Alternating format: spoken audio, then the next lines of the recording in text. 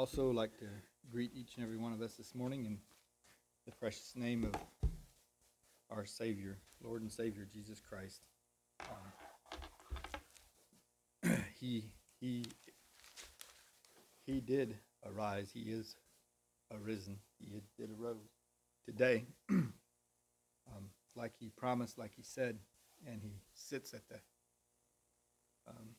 says he sits at the right hand of the throne. And what's he do there? He intercedes for us night and day. So thank you for that devotional. I just had to think about the love of God a little bit, and something that I was listening to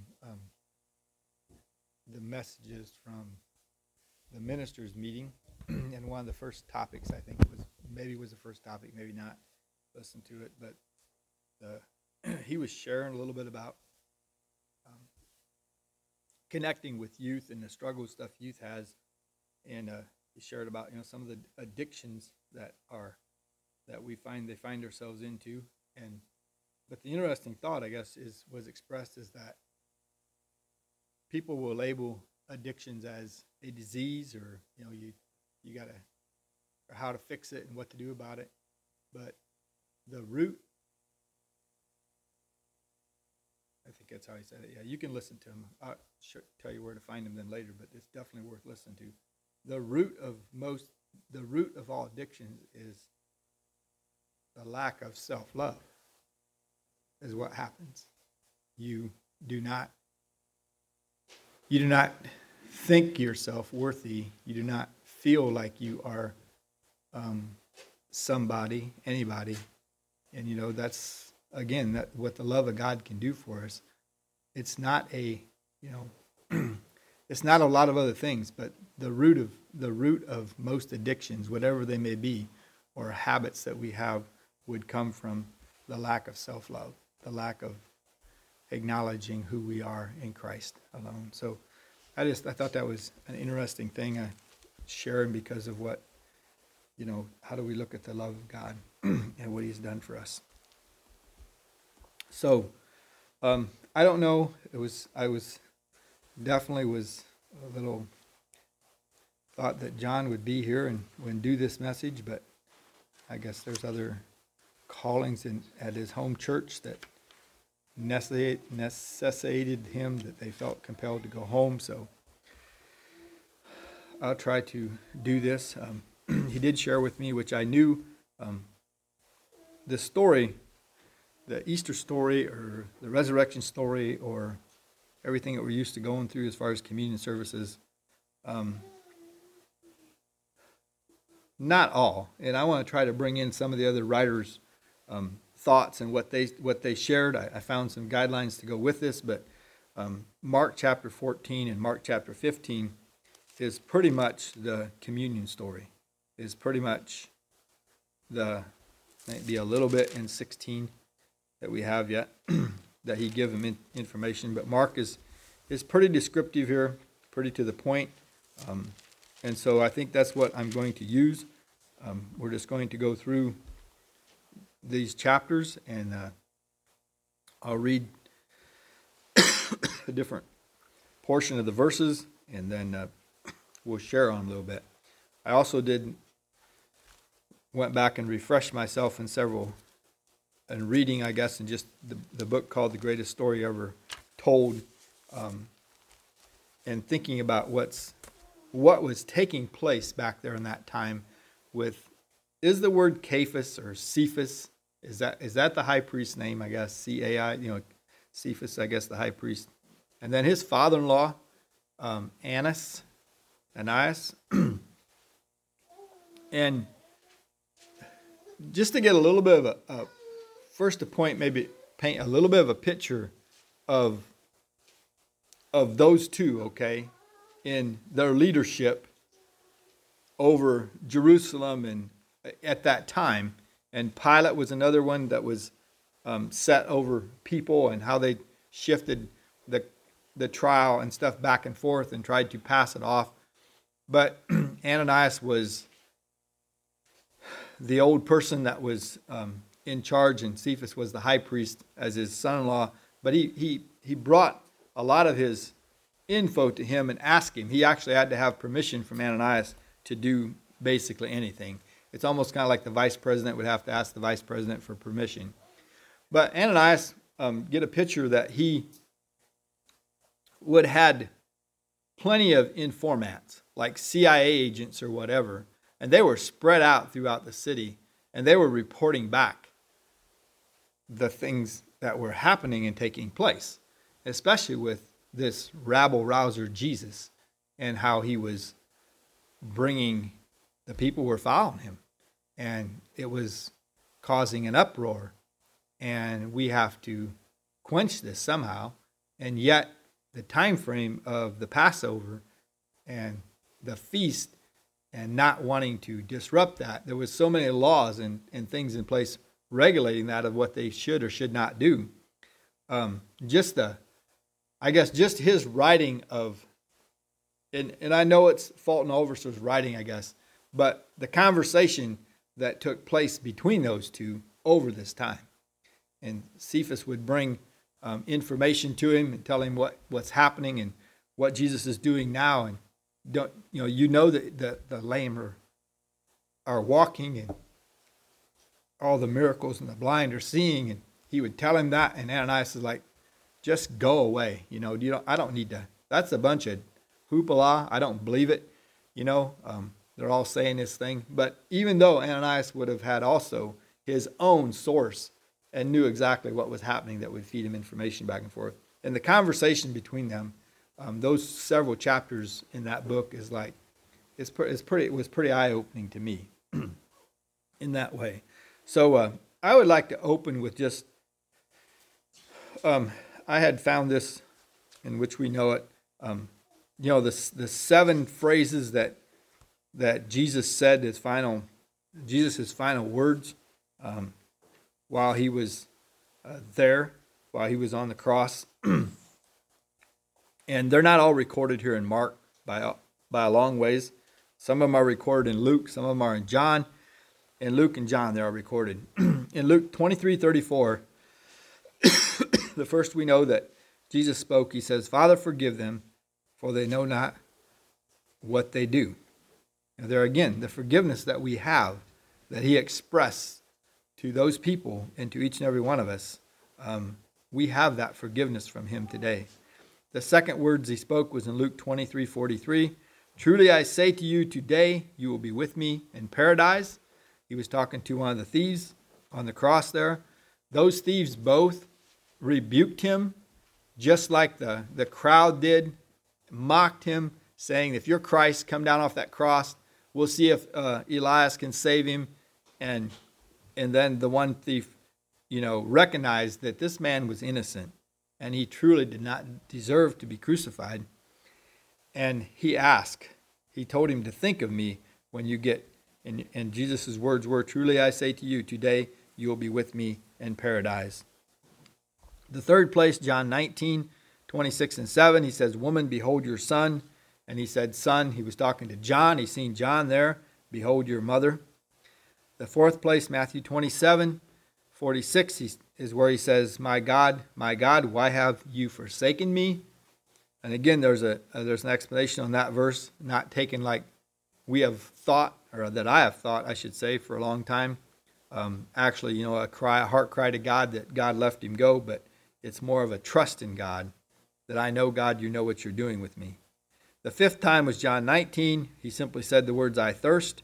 Like the words get less here. The sixth time he says, "It is finished," John 19:30.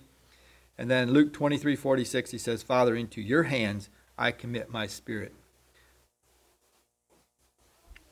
So those were the 7 different phrases that Christ spoke, and we could probably make a sermon on one of them or all 7 of them and just speak on them. But just to take us through the Easter story, I guess, and we know the birth of Christ. We know that we could go back into the prophecies of the Old Testament. We know Psalms 22 speaks a lot of some of the sufferings and the prophecies that was to come to pass, that David had wrote about. So this opens up in Mark chapter 14 with a conspiracy against Christ and how was we going to condemn this guy? How are we going to shut him down? and Judas made a covenant with him, that was a huge answer to them. We have somebody now that will expose him for who he is, and we can get him we can catch him that way. Also, then, Jesus at this time was instituting the Passover. He told them to go and find this room, and he wanted to eat his last supper with him. And the denial of Peter at the end of the chapter there. And then chapter 15 takes us into the crucifixion and the burial of Christ. Chapter 13 is what they call the Olivet discussion. He was sitting there. Jesus was foretelling them the destruction of his body, foretelling them the destruction of himself, or like Jerusalem was going to be destroyed. There was not a stone going to stay on top of each other. They call this, he was on the Mount of Olives. They call this chapter the Olivet discussion. And he told them, different parables there. And he told them things that were going to happen and take place. And 29 says, "So ye in like manner, when you shall see these things come to pass, know that the time is nigh, even at the door. Heaven and earth shall pass away, but my word shall not pass away." He was telling them these things in chapter 13, knowing that his time was drawing closer, and that he was going to have to leave them. But the last thing, I like the last verse in chapter 13 as just an appeal to all of us today and all the days of our life. It just says, "And what I say unto you, I say unto all, that we should watch." We should be watchful, and we should be awake, and we should be alert to what God has for us. So in the first several verses here from 1 to 16, I guess, in chapter 14, I don't know how the time is going to work. There's a lot. There's like 72 verses in this first book, or first chapter, but I think we'll just go through them. "So after 2 days was the feast of the Passover of the unleavened bread, and the chief priests and the scribes sought how they might take him by craft and put him to death. But they said, Not on the feast day, lest there be an uproar of the people." Even though these were mighty people, Cephas and Caiaphas and Ananias, they still feared that throng, that mob. And being in Bethany, in the house of Simon the leper, as he sat at meat, there came a woman having an alabaster box of ointment of spikenard, very precious, and she brake the box and poured it on his head.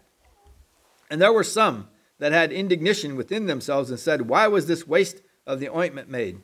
For it might have been sold for more than 300 pence, and have been given to the poor." And they murmured against her. And Jesus said, "Let her alone. Why trouble ye her? She hath wrought a good work on me." See, they didn't understand what the work that was for him, preparing him for his death.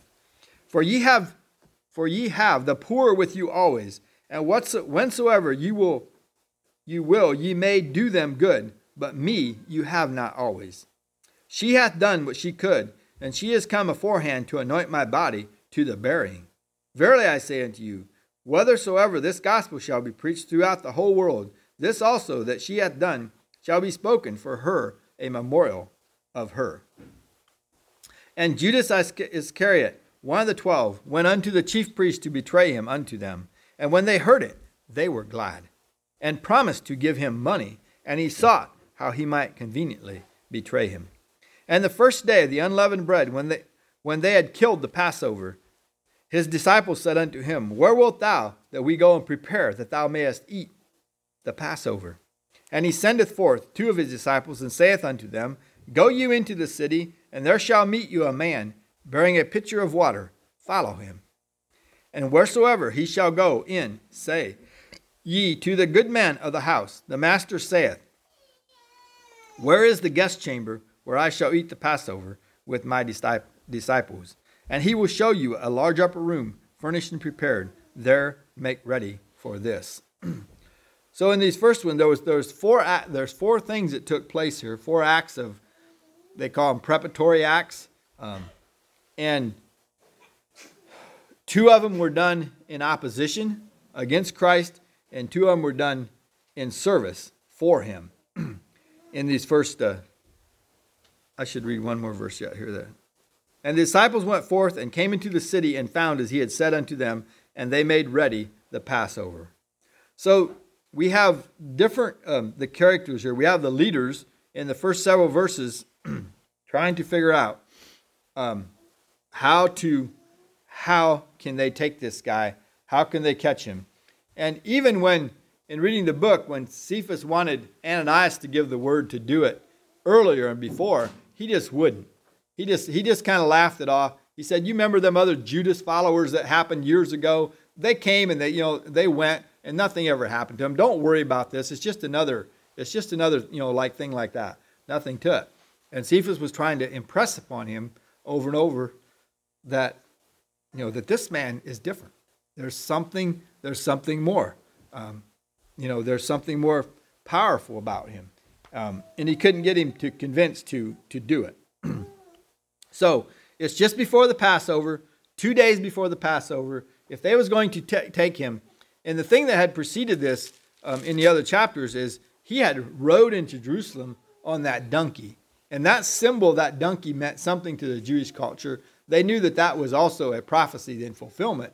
And was they going to believe that it was the prophecy fulfilled, or was it going to just nullify it like he did the other ones?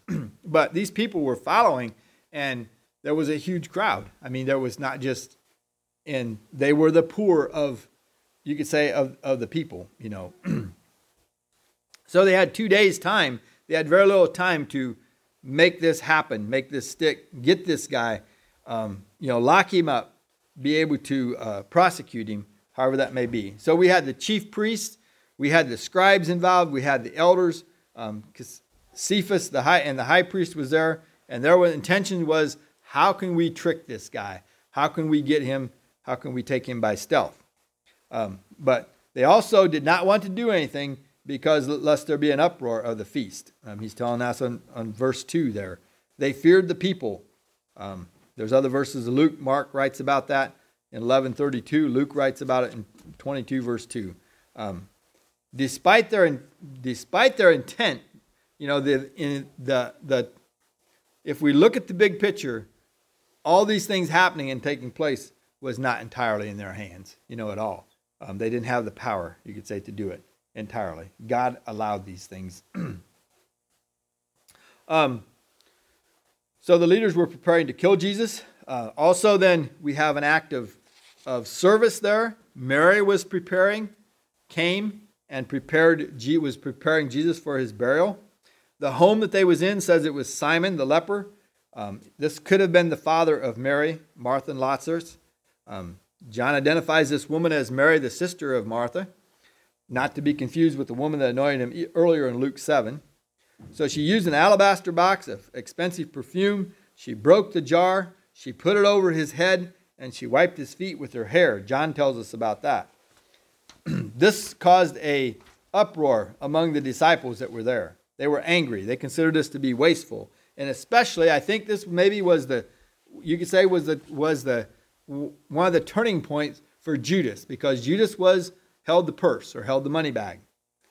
He was more concerned about the money that was in the bag or could have been put in that bag. And, even the excuse, we could have given this to the poor, 300 denarii would have been 300 days' wages. They considered back then. They criticized, Mary for doing that. And this is just a point where I think Judas was like, I'm sick of this. I'm tired of this.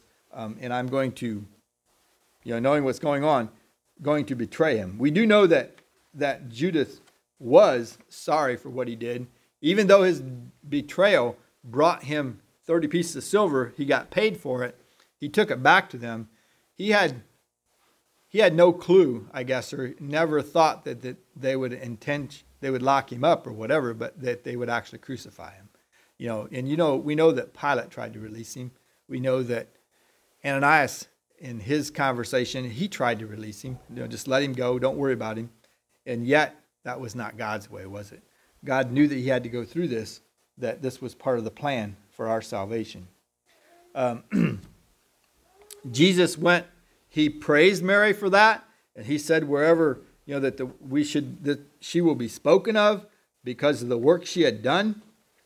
There would always be poor for us to help, no matter what. So her actions were as a, he thanked her for that.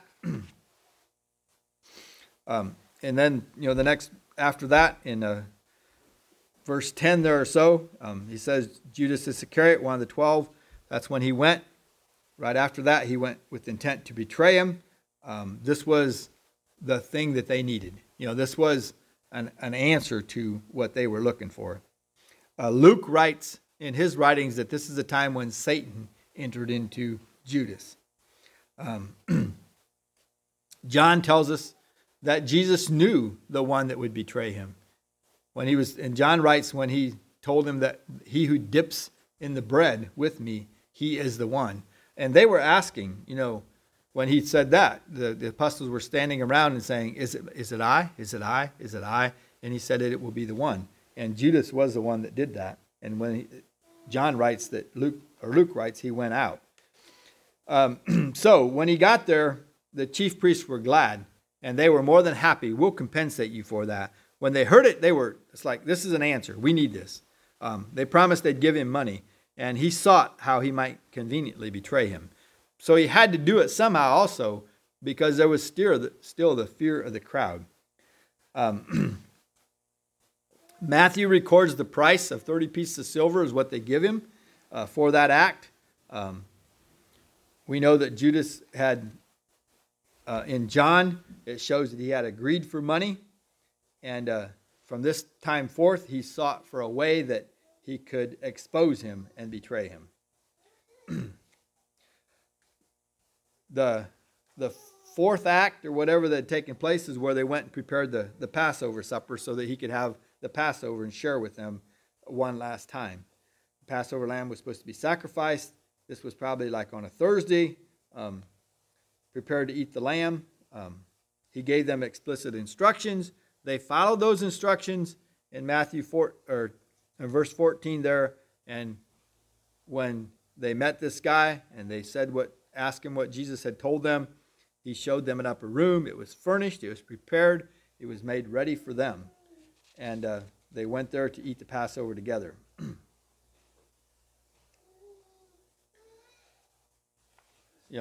They did exactly what Christ told them to do, and they found it exactly how he said they would find it. So these four things had taken place here before the crucifixion. Question we can ask today, even though these seemed, were these any acts of largeness? Probably not. They were very small things, like anointing his body, going to find that upper room. And so the question is, the things that we do today and following Christ, are these also, well, the word is preparatory. Are these also preparatory acts that God would have us to do? Are these acts that are for things that we don't see or know, for greater things that are to come? They are preparing us. How much better would it is that we look to the examples that Mary and the disciples did, preparing the Passover and preparing his body, than what Judas and the chief priests did in their preparing to have him crucified. So every day we may do things small. Even though they may be small, they are probably, we're rehearsing for that day when we'll also be with him. So let's go to the next several verses here, verses 17 to 26. So it was nighttime, it says here, is the next layout. And in the evening he cometh with the 12.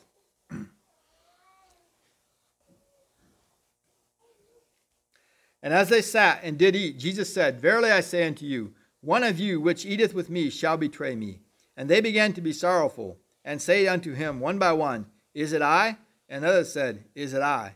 And he answered and said unto them, It is one of the 12 that dippeth with me in the dish. this is written here, I guess. The Son of Man indeed goeth as it is written of him, but woe to that man by whom the Son of Man is betrayed. Good were it for that man if he had never been born. And as they did eat, Jesus took bread, blessed and brake it, and gave it to them, and said, Take, eat, this is my body. And he took the cup, and when he had given thanks, he gave it to them, and they all drank of it. And he said unto them, This is my blood of the New Testament, which is shed for many. Verily I say unto you, I will drink no more of the fruit of the vine until the day that I drink it new in the kingdom of God. And when they had sung an hymn, they went out into the Mount of Olives. Okay, this is referred to as the Last Supper. For within, I guess chronologically, if it's correct, and we can believe that it is, I guess, within from this time frame here when this took place, within 24 hours, he would have been nailed to the cross, and his disciples would go into hiding for the fear of their own lives. He knew it was soon to take place. So in verse 17, we have the Passover being observed. There was 12 of them there. Once a year, they deserved it. And they did this commemorating the deliverance that was way back when they was delivered from Egypt, from the bondage of Egypt. This was put in place, and so they were doing it. They were recognizing that again. I think just like today, it is good to keep the communion services, the sacraments, just in remembrance of him because of what he has done for us. This was a very special time for Jesus. He knew that his death was close. Luke says in 22:14 and 15, Luke says that he wanted to do this before I suffer. In John 13, it says he was with those he loved until he loved them unto the end, John tells us. There was a public announcement made here. Jesus told them the one who would betray him. He identified him. They started asking, is it me? And he said the one who dips in the bread with him is the one who would betray him. This was Judas Iscariot. And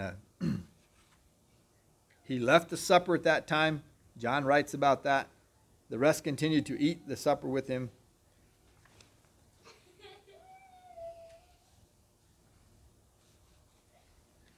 He explained to them that the bread was as his body and that the wine was as the blood of the New Testament, the New Covenant, that was shed for the remission of our sins. And he also said that he would not drink of that cup again until he was in the kingdom of God. He would drink it with us anew, it says, in my Father's kingdom. Matthew 26 writes that. It will be fulfilled. And it's an indication that the kingdom of God will come. Jesus will come back for us.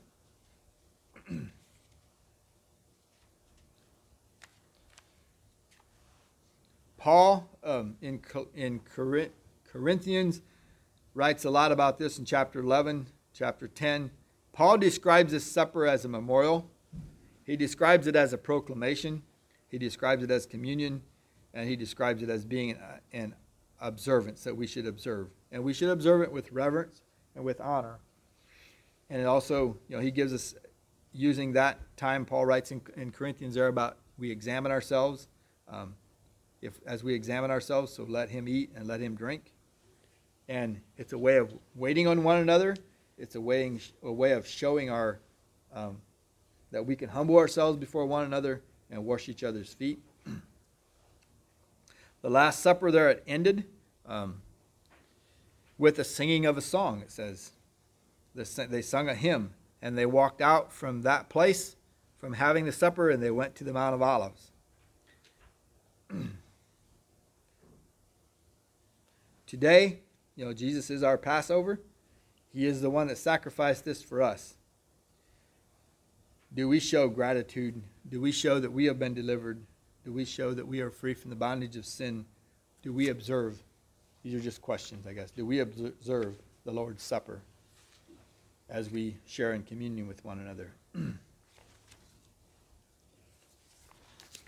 We'll read from 27 to 31. This is Peter's denial. The other disciples are going to flee. Peter does not flee. He does stick around there, but he and we'll read about it later, but he's telling Christ that he don't need to go suffer this. Also, John stuck around. John was there for quite a while. And then, so verse 27, and Jesus saith unto them, he's talking to him again. Now he went out there in the Mount of Olives. He said, all ye shall be offended of me, because of me this night. For it's written, I will smite the shepherd, and the sheep shall be scattered. Another Old Testament prophecy that was there.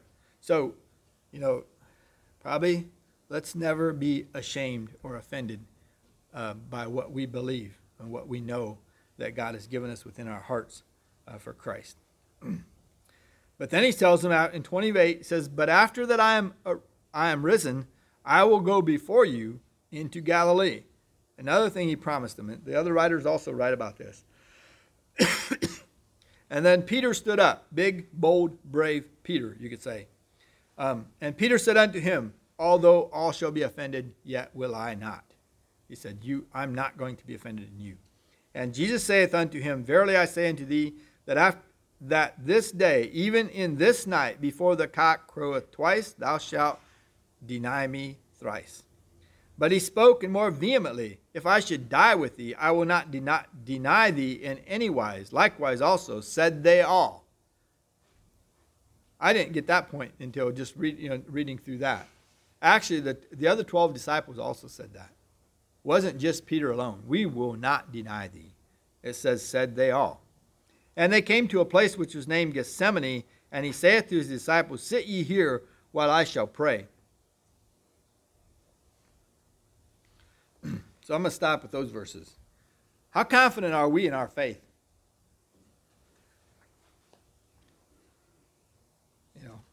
We know, we could probably sit here right now and say, there's no way that I would ever deny Christ. You know what? We may not have a clue. We're going to hear what happened to Peter later and what it done for him, you could say. Let's be confident in our faith, but let's not take that, how should I say, I guess. Let's not be way overconfident. We can find examples of overconfident, not just when Peter denied him, but those other apostles, they fled. They went back, they hid themselves because they didn't want to be caught and strung up like what was happening here. So they were deserted. And he also told them that he says there's going to be a reunion. I don't know if they remember that or not. Later on, we find after he was resurrected, and he told Mary and them, the women that had went to the gravesite, he says, remember, I told you I will go before you into Galilee.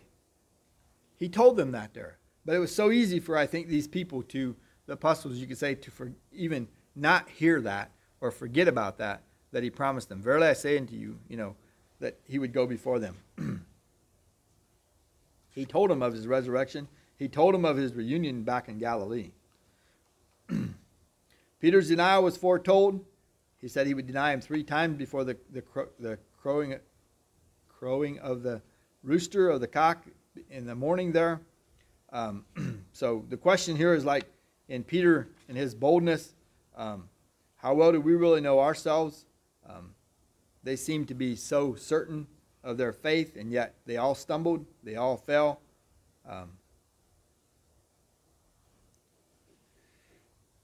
What can we do? Look into the Word of God. We can examine ourselves. We can recognize and acknowledge that God is the one that truly knows us. We can pray. We can ask for help. Like who shared the fact is like Jesus, we pray and ask God to help our unbelief. Help strengthen or help us in our unbelief, that our faith might be stronger.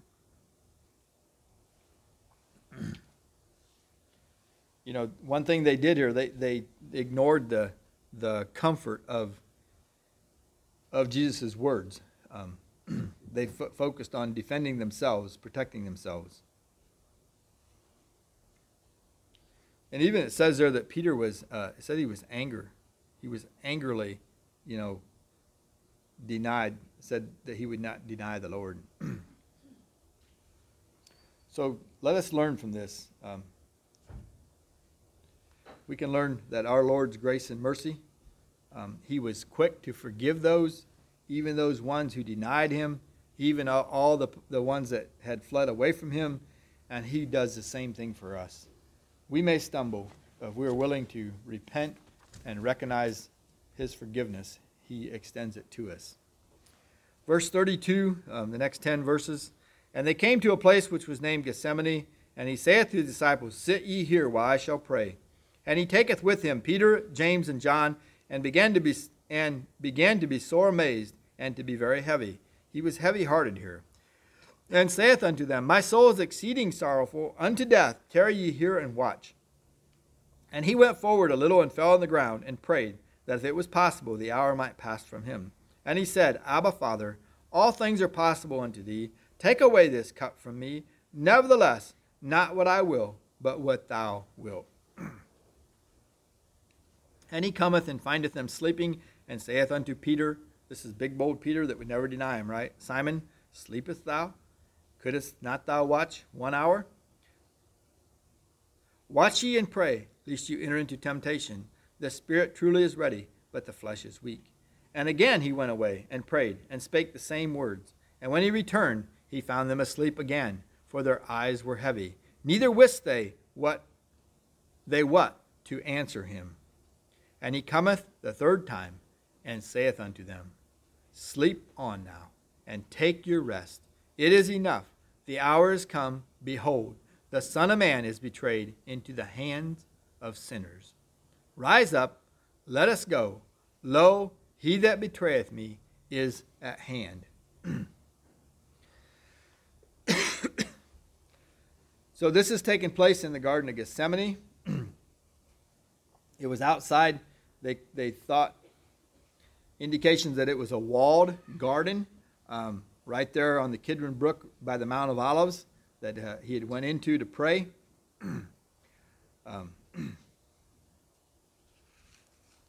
We can take a little comparison here.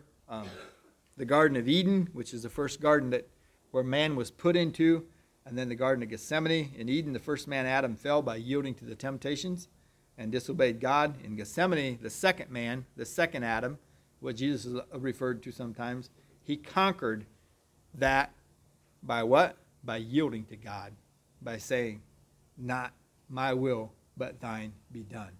And I think that's the key that Peter had to come to recognize, and that we all must. Sometimes when we think that our faith and that we're strong in God, we are, and yet I think we need to, in all humbleness, say, not my will, but thine be done. It does tell us that this garden Gethsemane was a place of suffering. It does share here with us that he was greatly distressed. He thought that at least Peter and James and John could have been with him and could have prayed with him, and yet they fell asleep. He was troubled. His sweat, Luke writes that his sweat became like great drops of blood in this prayer that he had in Luke 22:44. John says that he was troubled because he knew his hour was near. He knew it was imminent. It says exceedingly sorrowful, even unto death in verse 34. The Hebrew writer tells us it was vehement cries and tears. He was taking upon himself our sins, Isaiah says. He took upon himself our own grief and our sorrows. He experienced loneliness by himself here. His disciples they were close by, but they were sleeping. Even though they were with him on the transfiguration of the mountain, even though John, the one whom he loved, it says, he found them all sleeping.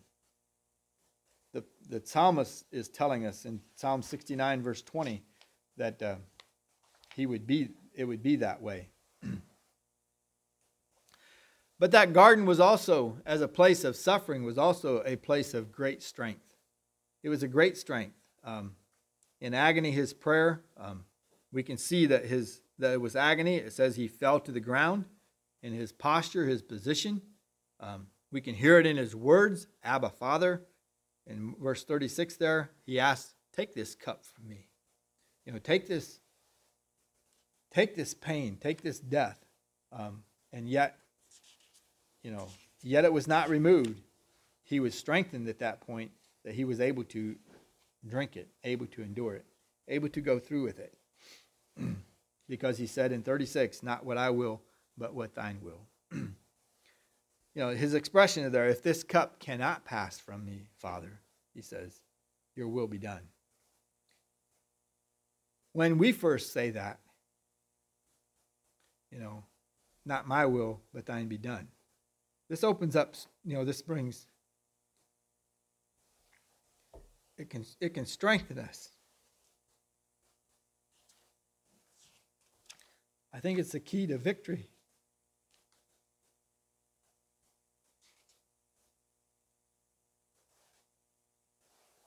So the answer to his prayer maybe not be the one that he asked for, but in Luke tells us that an angel came and strengthened him. The angels were there for him.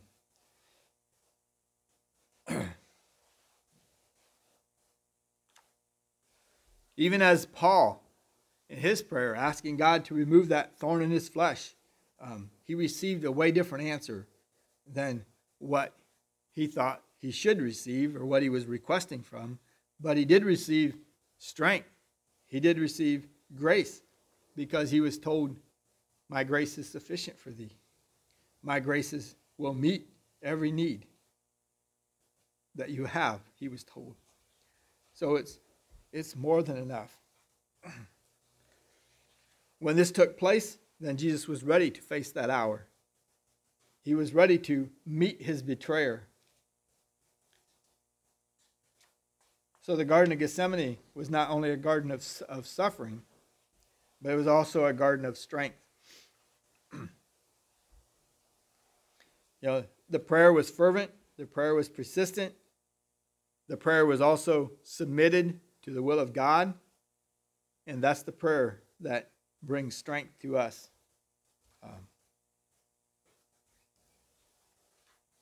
It enabled him to face the cup of life that was given to him.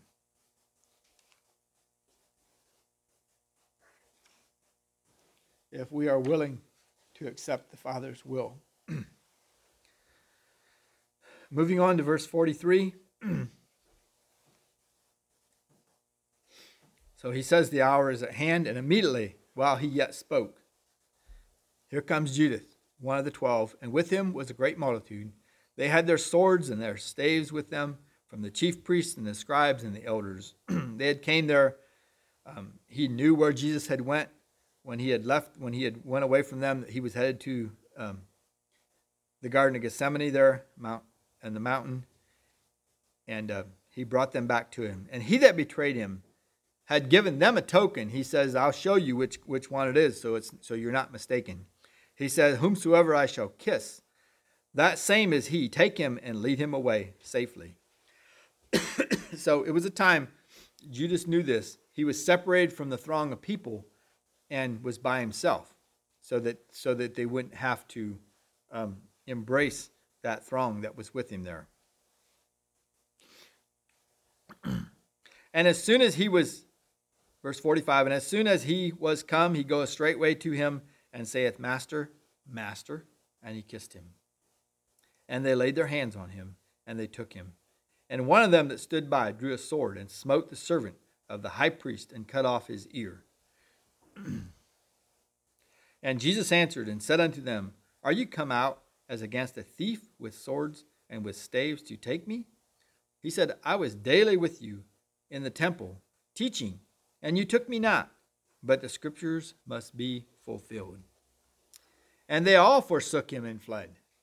This is not one of the apostles. This says they all forsook him and fled. They did not want to, be arrested at all.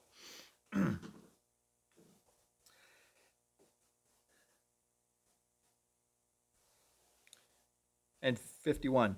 And there followed him a certain young man having a linen cloth cast about his naked body, and the young men laid hold on him. And he left the linen cloth and fled from them naked. I'm not sure who that was. There's an indication it was one of the apostles, I'm not sure. But he was actually caught, and they possibly think that would have been the apostle Mark, that he would have fled naked from him. But if we focus on Judas, he saw the miracles. He walked with the Lord. This is 3 years of being with Christ. This is his 3rd year in his ministry when these events are taking place. Actually called him master, and then betrayed him with a kiss.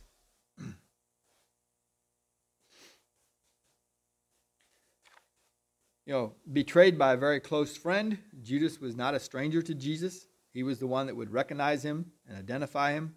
He was one of the apostles. Jesus loved him just as much as he loved all the other apostles and loves us. Yet he was betrayed by him. Psalms 41 verse 9 tells us that he was betrayed by a friend.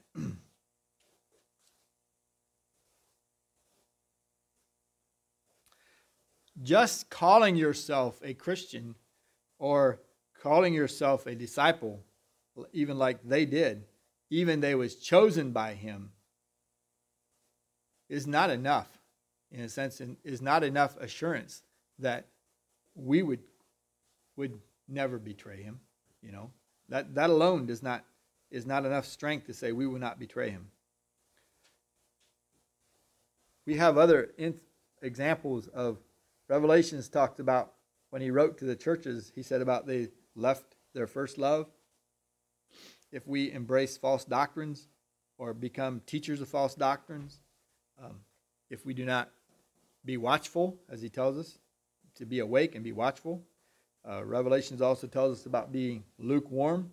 These are all ways I think we can also, even though we may call ourselves a Christian or have the label on us, that we might be close to betraying Christ or betraying him. Revelations 2:10 tells us that we should be faithful unto death. Not to just assume, because of what we profess, but to walk with him daily. We know that money was a problem for Judas. That was probably one of the things that caused him to stumble. We are warned about the deceitfulness of riches, the desire for the love of money. The Laodiceans, they were preoccupied with wealth, and that made them lukewarm in Revelations. But think about, he actually was betrayed by an act of affection, a kiss. Judas betrayed by showing an act of affection.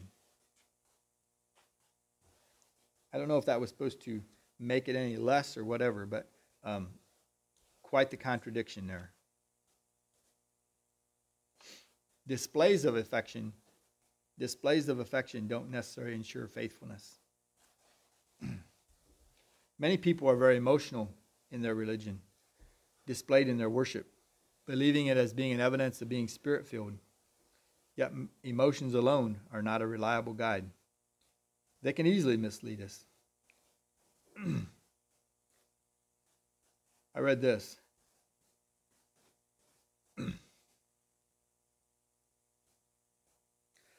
This is not to discount the place that emotions take, and the moving of the Spirit, not to discount the value of that. I believe that we could use a little more, and I feel that in my heart a lot, that we should worship God or praise God more openly and spontaneously than what we do. The Spirit does affect the fruit of our lives. It does affect our emotions. The phrase here was simply that about emotions being not a reliable guide. They are often present in an unstable believer. Think about that. Mark chapter 4, verse 16 and 17. Read about that. a little bit. I didn't look up the verses, but I might right now. Talks about the things that fall on stony grounds. Present in the unstable believer. Did Judas have any inkling of the consequences of his actions? I don't think he did. If he would have knew that Jesus was going to be condemned and hung on the cross, he was sorry for that. He went back and told the chief priest that he was. We can read that later, I guess. He thought he was doing a service to the people when he actually was not.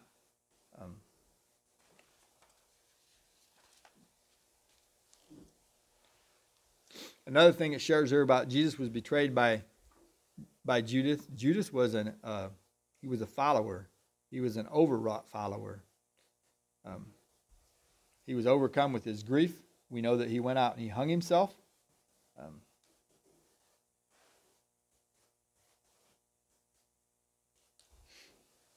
Paul is the opposite example of that. When Paul realized his sin and that he was persecuting Christ, and he was knocked down the Damascus road, he didn't go out and hang himself. No, he accepted God's grace, and he went forth in the power and the strength that God had given him, and acknowledged that he was the chief of sinners, acknowledged that he was the worst of worst. He directed his attention to the upward call of God, and move forward on that. Verse here in 1 Peter 5, 9, 10. Be sober, be vigilant, because your adversary the devil, he walks about like a roaring lion, seeking whom he may devour. Resist him steadfast in the faith, knowing that the same sufferings are experienced by your brotherhood in this world. Verse 53. And they led Jesus away to the high priest, and with him were assembled all the chief priests and the elders and the scribes. And Peter followed him afar off, even unto the palace of the high priest, and he sat with the servants and warmed himself at the fire. Peter was still pretty bold here. Seemed like the other apostles, they fled back to Jerusalem. They were out of sight, out of sound. He wanted to know what was going to happen. He was still there. And the chief priest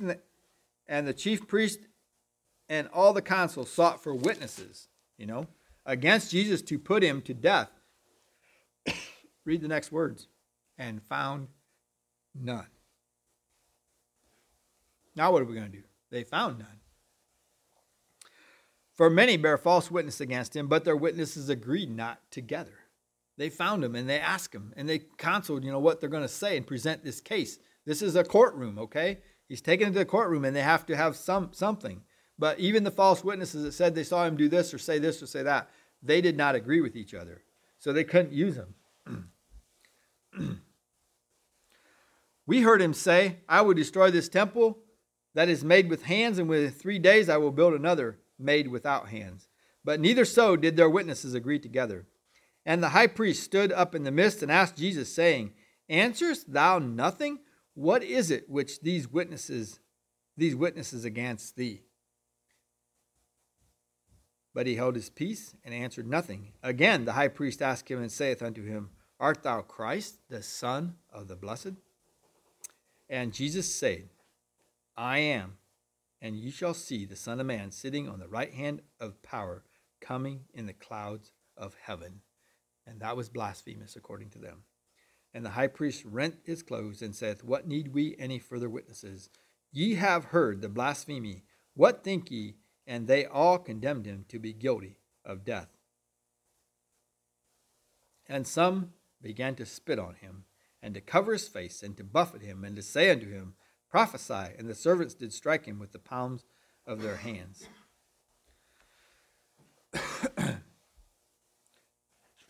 So there was these trials that took place. I don't know if I need to go through all these or not, I guess, but there was a preliminary hearing before Annas. This midnight trial that was taking place here was before Cephas and the council, and then the morning consolation. They would get together the next morning and decide his fate. They had a civil trial. He was sent to Pilate. He would come before Herod, and then he was sent back to Pilate again. Cephas the high priest was there for 18 years. He was over the council of the Sanhedrin. The meeting occurred at his house first, the first one, when he had the people together and they sought for false witnesses. We have the chief priests, we have the elders, we have the scribes there, we have the members of the council. It's also very possible at this time that Joseph of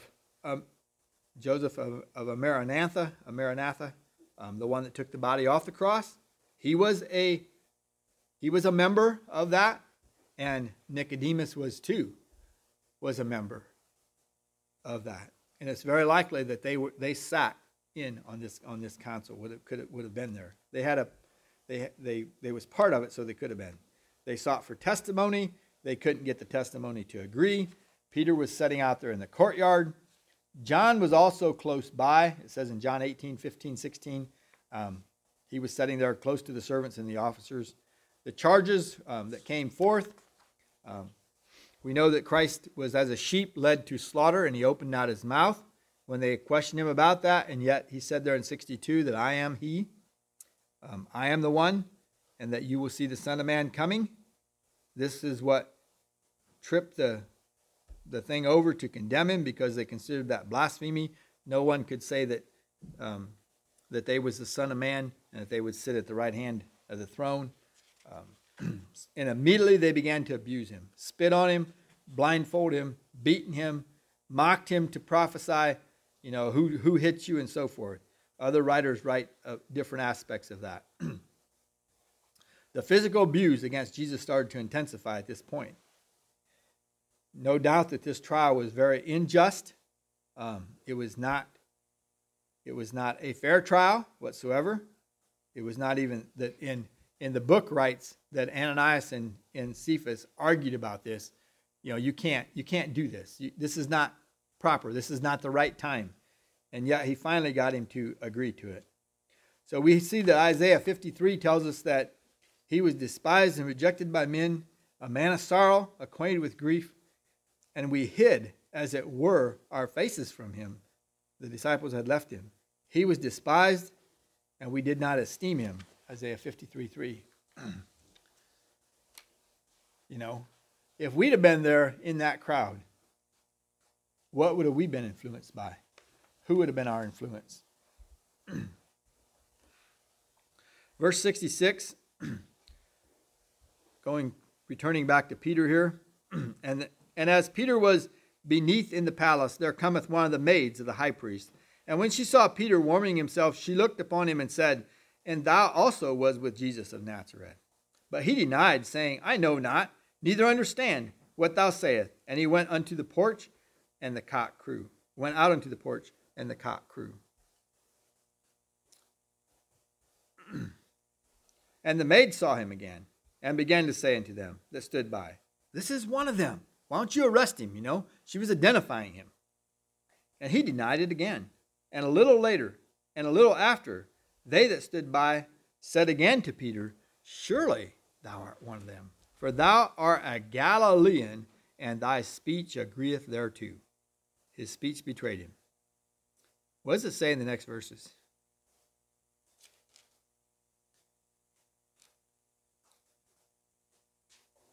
Did Peter know what he was saying? He was trying to save his own life. He was trying to keep himself from being caught. And he began to curse and to swear, saying, I know not this man of whom ye speak.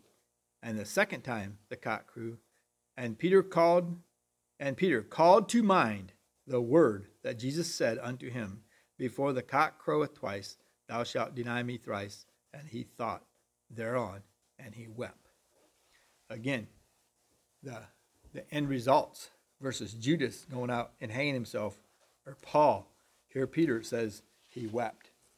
The tears were because he recognized that however strong that he thought he was and that he would never deny the Lord, he did.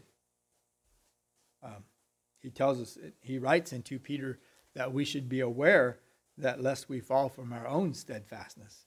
Be willing to acknowledge, be willing to understand that we can.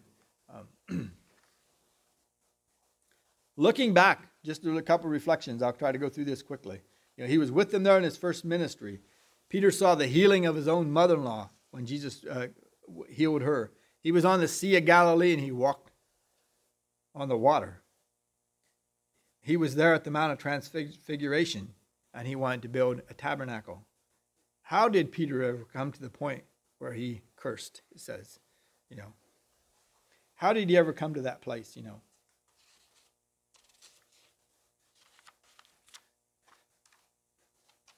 Can we learn from this? He boasted he would never deny him. Peter later in his writings also tells us, that we should be clothed with humility, to humble ourselves before God, and he will lift you up. He fell asleep there in the garden.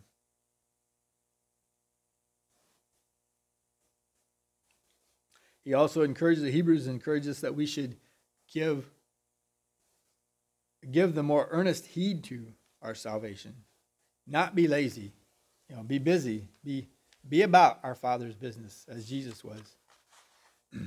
Resist the devil and he will flee from you, he tells us. Peter writes all these things later in life, Calling for diligence, that we might grow in the grace and the knowledge of our Lord and Savior Jesus Christ, to be found in peace, without spot, and to be blameless for him. 2 Peter 3:14. But even though that fear that was there, he followed him from a distance. But he stayed far enough away that he didn't want to be identified with him. Let's not be guilty of the same. Let's not be ashamed of who Christ is and what he done for us, but to the honor and glory of his kingdom.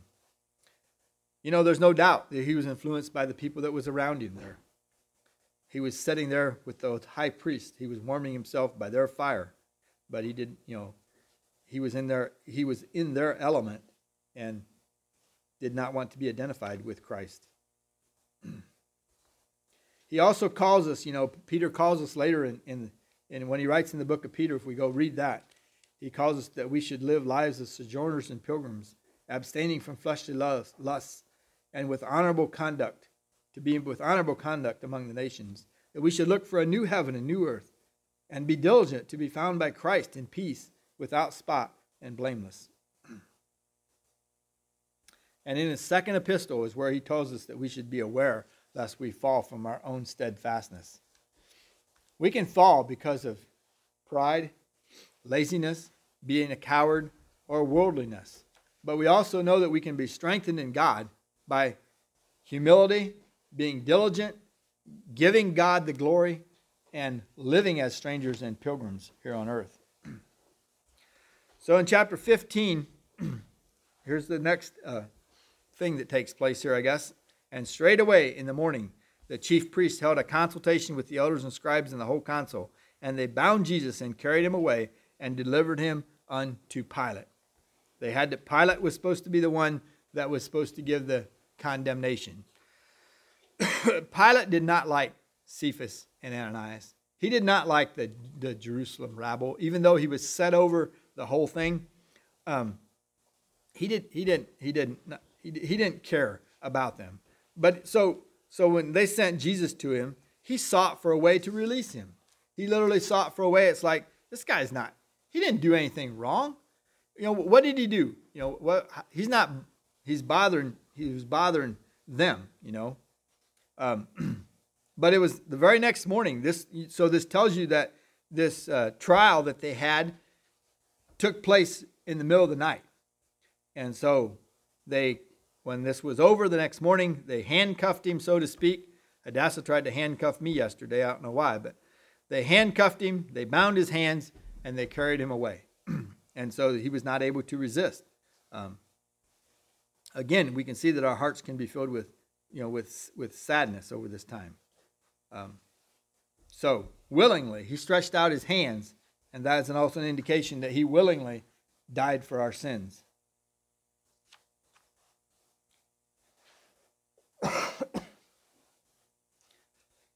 Christ's will is that we all would be transformed in our minds and be renewed in the strength and the power of him. Jesus is our high priest. Even when we don't know to pray as we should, he's our intercessor. So he's our intercessor. The hands of Jesus that were bound them behind his back, praying for us.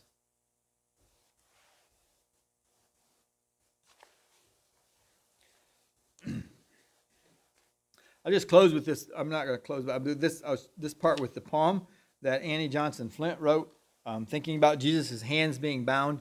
And we can think of many things maybe that bind our hands that we can't, so that we're not able to do things for Christ. Failing to do our part. Maybe it seems like if you have your hands bound, you're handicapped. But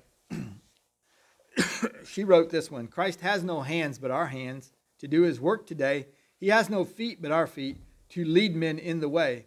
He has no tongue but our tongue to tell men how he died. He has no help but our help to bring them to his side. We are the only Bible the careless world will read. We are the sinner's gospel. We are the scoffer's creed. We are the Lord's last message, given in word and deed. What if the type is crooked? What if the print is blurred? What if our hands are busy with other work than his? What if our feet are walking where sin's allurement is? What if our tongue is speaking of things his lips would spurn? How can we hope to help him or welcome his return? Read the next several verses in chapter 15 then. Verse 2, and Pilate asked him. So Pilate starts questioning him. Art thou the king of the Jews? And he answered and said unto him, You say it, thou sayest. And the chief priest accused him of many things, but he answered nothing. They were there. We don't know what all that discourse was, but he did not answer them. And Pilate asked him again, saying, Answerest thou nothing? Behold, how many things these witnesses say against thee? Aren't you going to defend yourself? Again, he was a sheep is led to slaughter, and he opened not his mouth. But Jesus yet answered nothing, so that Pilate marveled. He marveled at his silence. Now at that feast, he released unto them one prisoner, whomsoever they desired. It was a custom of that time that he would let a prisoner go at this time of the year. It's kind of like the president can give pardon to anyone that he wants to before he leaves office. And many requests are known on behalf of people. And there was one named Barabbas, which lay bound with them that had made insurrection with him, who had committed murder in the insurrection. And the multitude, crying aloud, began to desire him to do as he had ever done unto them. But Pilate answered them, saying, Will ye that I release unto you the king of the Jews? You want me to let him go? For he knew that the chief priests had delivered him for envy. It was out of spite and jealousy of him bringing up the people. But the chief priests moved the people that he should rather release Barabbas unto them. And Pilate answered and said again unto them, What will ye then that I shall do unto him whom you call King of the Jews? And they cried out, Crucify him. Not just one time, but I think many times. It was the mob effect. And Pilate said unto them, Why? What evil hath he done? They cried out more exceedingly, Crucify him.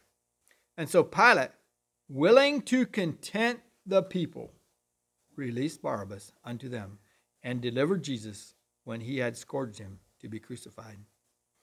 The thought is also that the two thieves that were crucified on the cross, one on each side of Christ, would have been Barabbas's coat pins or whatever would have been with him at that time. And the soldiers led him away into the hall called Praetorium, and they called together the whole band. And they clothed him with purple and plaited a crown of thorns and put it about his head and began to salute him. Hail, King of the Jews! And they smote him on the head with a reed and did spit upon him, and bowing their knees worshipped him. And when they had mocked him, they took off the purple from him and put his own clothes on and led him out to crucify him. The trials are over. He was condemned. He was sent to Pilate, the Roman governor. He was the fifth governor of Judea at that time. Often harsh. Pilate did not care for the Jews. he was Pilate was a greedy and very cruel man, they claim. The chief priest, again, was Cephas here. They delivered him to Pilate. They wanted to get his condemnation. Jesus released to them a prisoner, Barabbas, that was in prison at that time for murder. Because the crowd asked for him, and the mockery started there in verse 20. The charges made by the chief priests were simply that he was perverting the nation. This was against Jesus. He forbid the people to pay tax.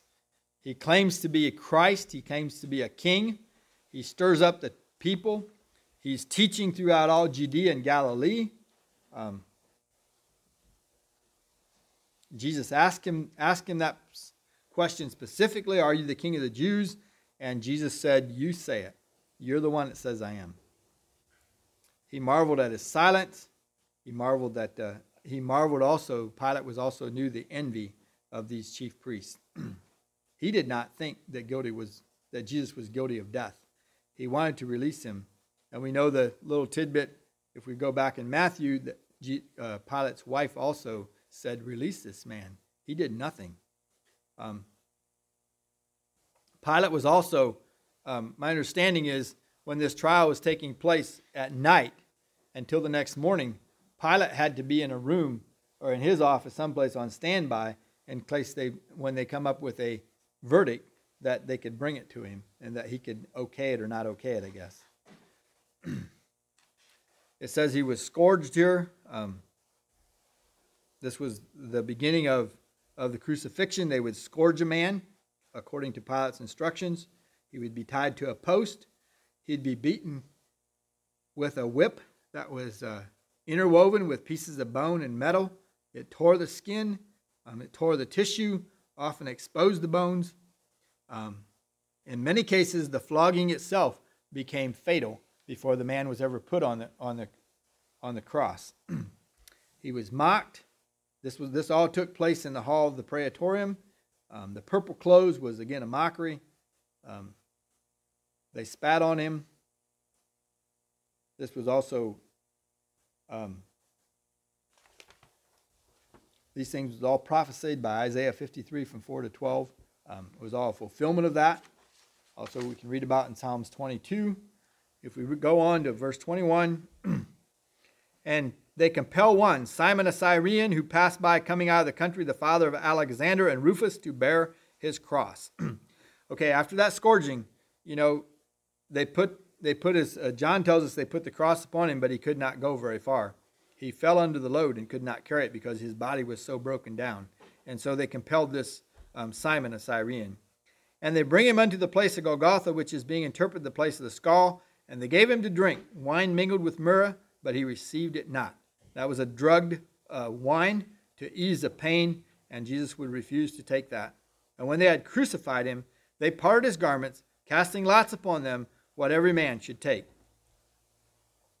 And it was the third hour, and they crucified him. And the superscription of his accusation was written over the King of the Jews. And with him they crucified two thieves, the one on his right hand, the other on his left. And the scripture was fulfilled which saith, and he was numbered with the transgressors. And they that passed by railed on him, wagging their heads, saying, Ah, thou that destroyest the temple and buildest it in 3 days, save thyself, come down from the cross. Likewise also the chief priests, mocking, said among themselves with the scribes, He saved others, himself he cannot save. Let Christ the King of Israel descend now from the cross, that we may see and believe. And they that were crucified with him reviled him. Both them they did there. And when the reviled him. I'll stop right there for a bit. So he was awake for more than 24 hours from the time that he was put in handcuffs and led away. He was physically exhausted, definitely. Remember, he was here in the human form. His sufferings, his beatings, his scourgings were inflicted upon him.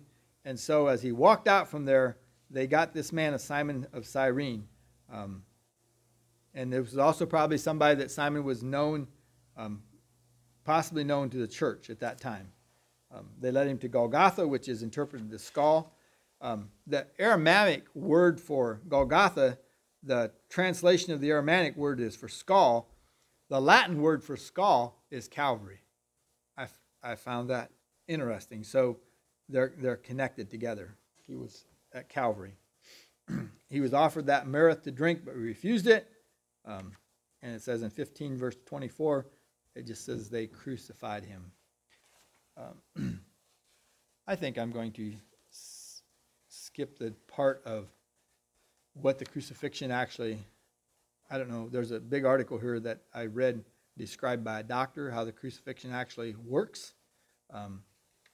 The beam was laid on the ground. He was quickly thrown there backwards. They would not tighten the hands like fully extended. They left place there so his body could slump and he had to work himself up and down. When he was nailed with the nails, his feet was crossed together and there was one put through both feet into it and allowed him to sag or to pull himself up, which again was one of the most painful ways of dying that could come to pass.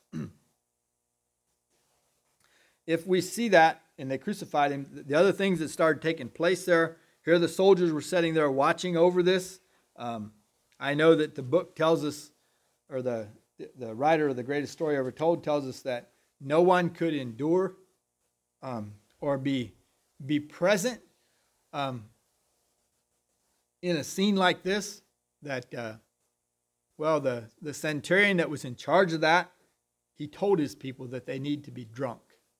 Basically, to endure that, they had to be numb in their minds to even be able to sit there and watch what was taking place. It tells us that that he encouraged them to drink until they were his soldiers, until they were drunk, the ones that were watching over this crucifixion, because they could not withstand the horrors of watching someone die that way. It tells us this was the third hour, which is probably he was taking place at 9 o'clock in the morning then. So they was up early and about their business when they were doing this. The sign above him, the other gospel writers write it a little bit differently.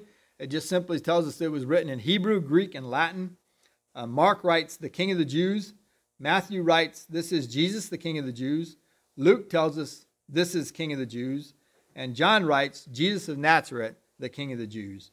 So, the full inscription may have been simply, this is Jesus of Nazareth, the King of the Jews, in 3 different languages so they could understand it. Thus starts the 6th hour of the death of Christ. He was hung on there for the next 6 hours. And what can we take away from this? Why did he do that? Why did he hang there for 6 hours suffering? Because the guilt of our sins, because of what Seth shared, because of the love of God for us, for the mankind, and we can be inspired. Peter says because of the sacrifice of Christ, he went there. So the next, starting on verse 33, when the 6th hour was come, there's another whole thing that takes place. During these 6 hours, there was darkness come over the whole land until the 9th hour. And at the 9th hour, Jesus cried with a loud voice, saying, Elia, Elia, lama sabachthani, which is being interpreted, my God, why hast thou forsaken me? And some of them that stood by, when they heard it, said, Behold, he calleth for Elias. And one ran and filled a sponge full of vinegar and put it on a reed and gave it to him to drink, saying, Let us see whether Elias will come to take him down. And Jesus cried with a loud voice and gave up the ghost. Another incident. The veil of the temple was rent in twain from the top to the bottom. And when the centurion which stood over against him saw that, he so cried out and gave up the ghost and said, Truly this man was the Son of God. That's the centurion that got everyone drunk, was standing there, acknowledged that there was no other way except this man was the Son of God. There was also women looking on afar off, among whom was Mary Magdalene and Mary the mother of James, the Less, and Joas, and Salome, who also, when he was in Galilee, followed him and ministered unto him, and many other women which came with him unto Jerusalem.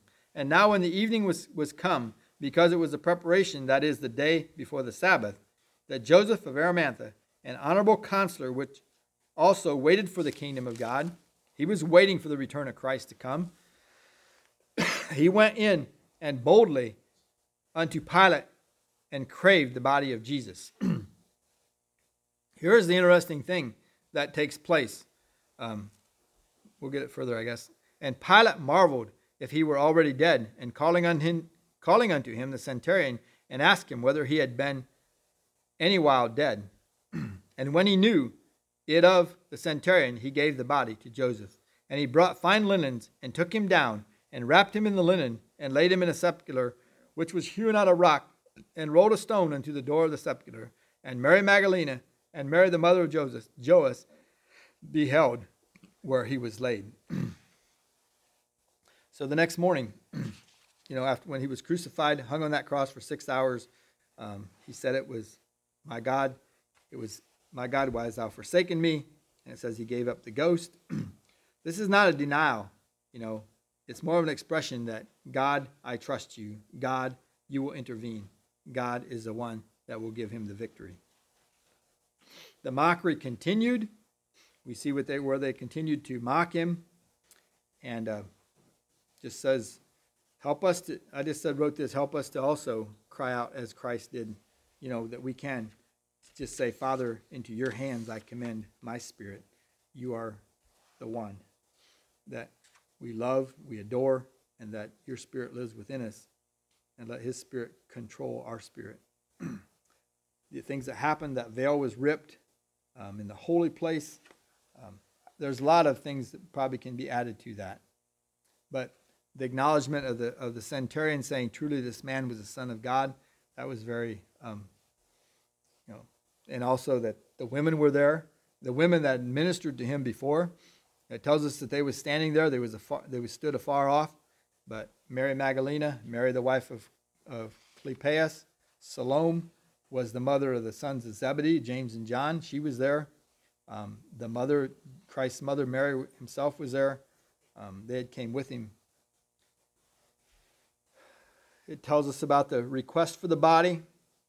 We see that Jesus was buried that day. Also tells us that Joseph was one of the people that was waiting on the kingdom of God to return. He was looking forward to that. There's a good chance that Nicodemus was there at that same time. He was also a member of the council. And Nicodemus had brought about 100 pounds of myrrh and aloes to anoint the body of Christ. Pilate gave them release of it. Joseph supplied that fine linen. They put him in the tomb. The stone was rolled against it. We see that Mary Magdalene they knew where he was laying, and they left there and went to prepare all those spices and fragrant oils, and they left it for over the Sabbath, which is basically Saturday, to prepare, finish preparing his body for burial while he was there. The story doesn't end, does it? So we have the next part of the resurrection, which we are still living in today, the resurrection of our Lord and Savior Jesus and Christ. Let's remember, that in Hebrews 12, 2 and 3 says that we should look unto Jesus, the author and the finisher of our faith, who for the joy that was set before him endured the cross, despised the shame, and has sit down at the right hand of the throne, and he intercedes for us. This brings us up until he is risen. I think we got a little bit of time. Song 138 in your songbooks. Will we sing that? Let's stand and sing this song.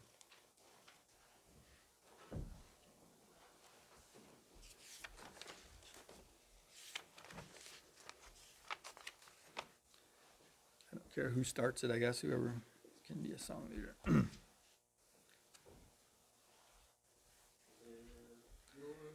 Voices in triumph on high, for Jesus has risen, and man shall not die.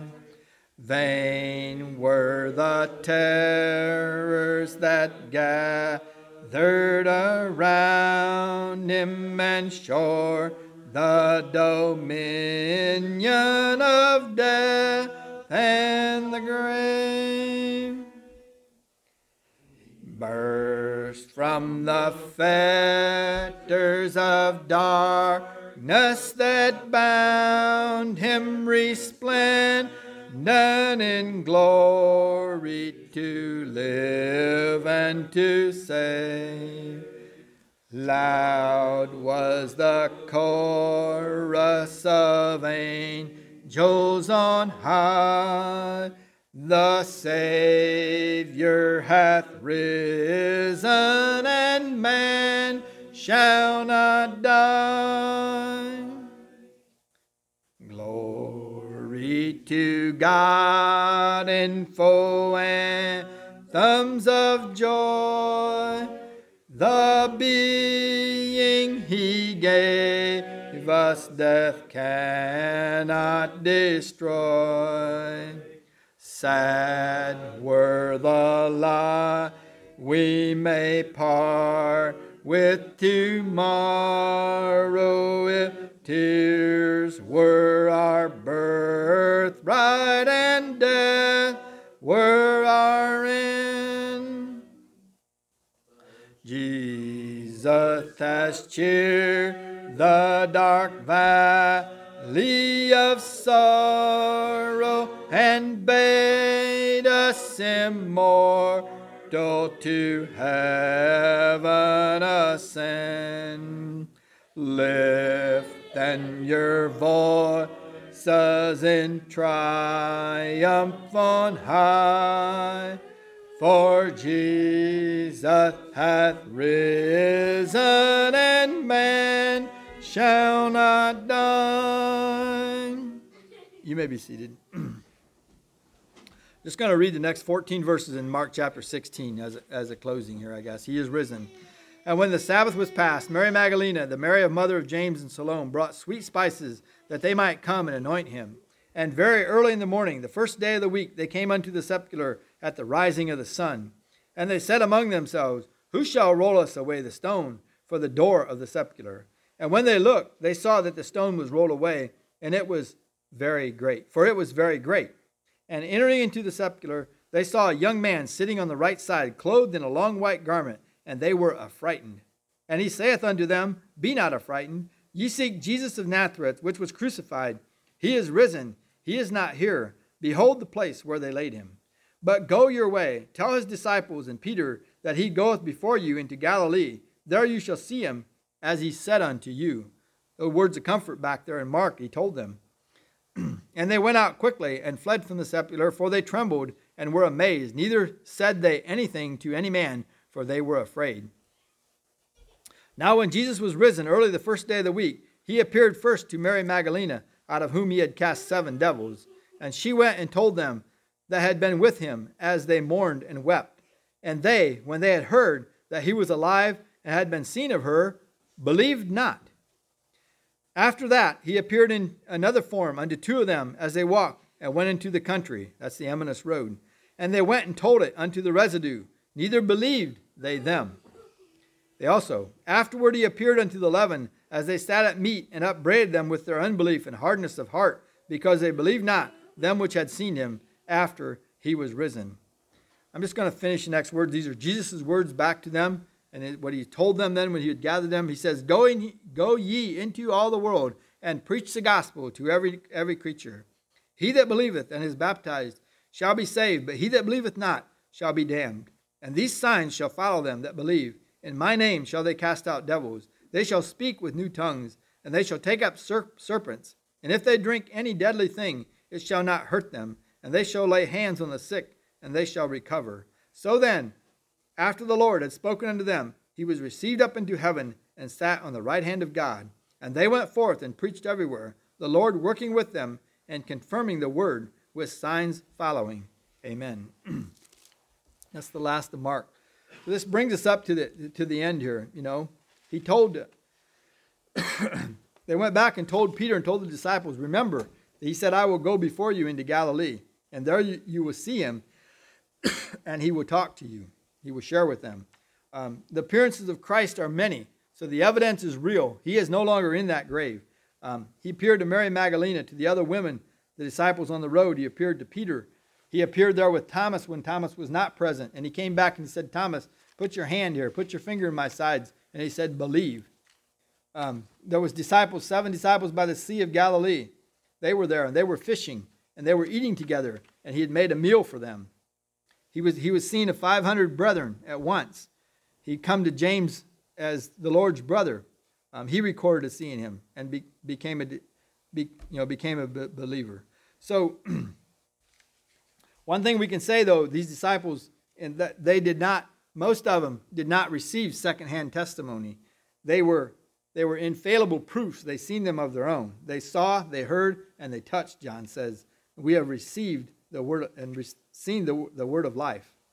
These were not dreams or visions or hallucinations, but they were actual eyewitnesses' accounts, and they testified that Jesus was there and in among them. Prior to the resurrection, let's see what happens when transformation takes place here. They was also transformed. It says, and we have a transformation that can take place. He tells us by the renewing of our minds. Before the resurrection, they fled. They hid. They were cowards. They denied him. They mourned his crucifixion. After he was gone, they were sad. They hid themselves behind closed doors for the fear of the Jews. But after the resurrection, look what happened. They fearlessly, Luke says, they fearlessly praised God and proclaimed Jesus. They praised him in the temple. They praised him in the streets. They no longer feared persecution at all. It was no longer running.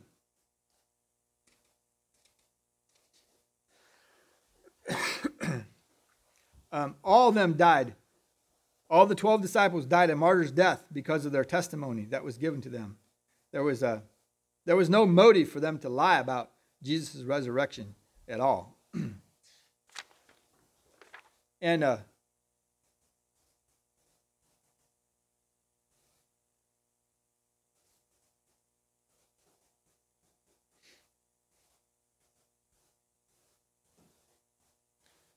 one writer writes this, that the only thing that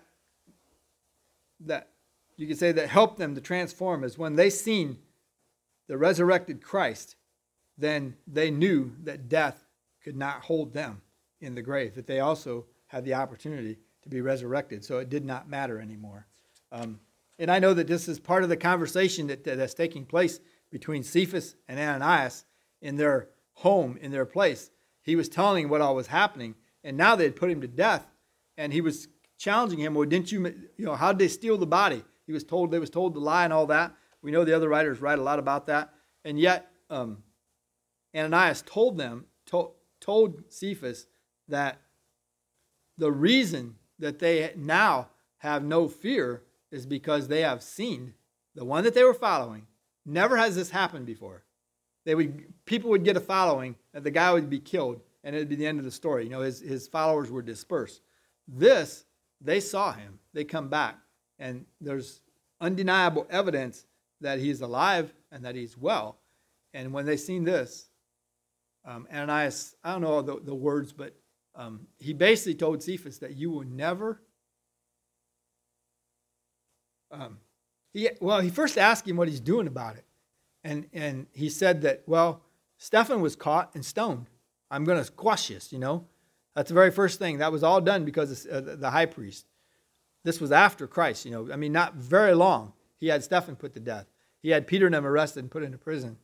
And Ananias told him, you will never stop this. Because they have so much more than this truly was the Son of God. He told Cephas that you can do whatever you want. You can try as hard as you want, but you are never going to stop what has taken place. So I just think, praise God for that. The world still can't stop it today, can they? It's still evident today. So I think with that, I will quit.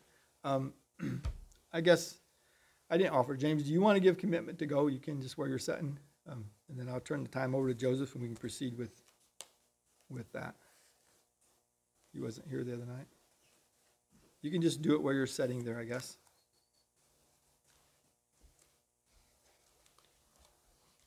I wish Aaron could be here too. I think should have just come. I think it'd been okay probably.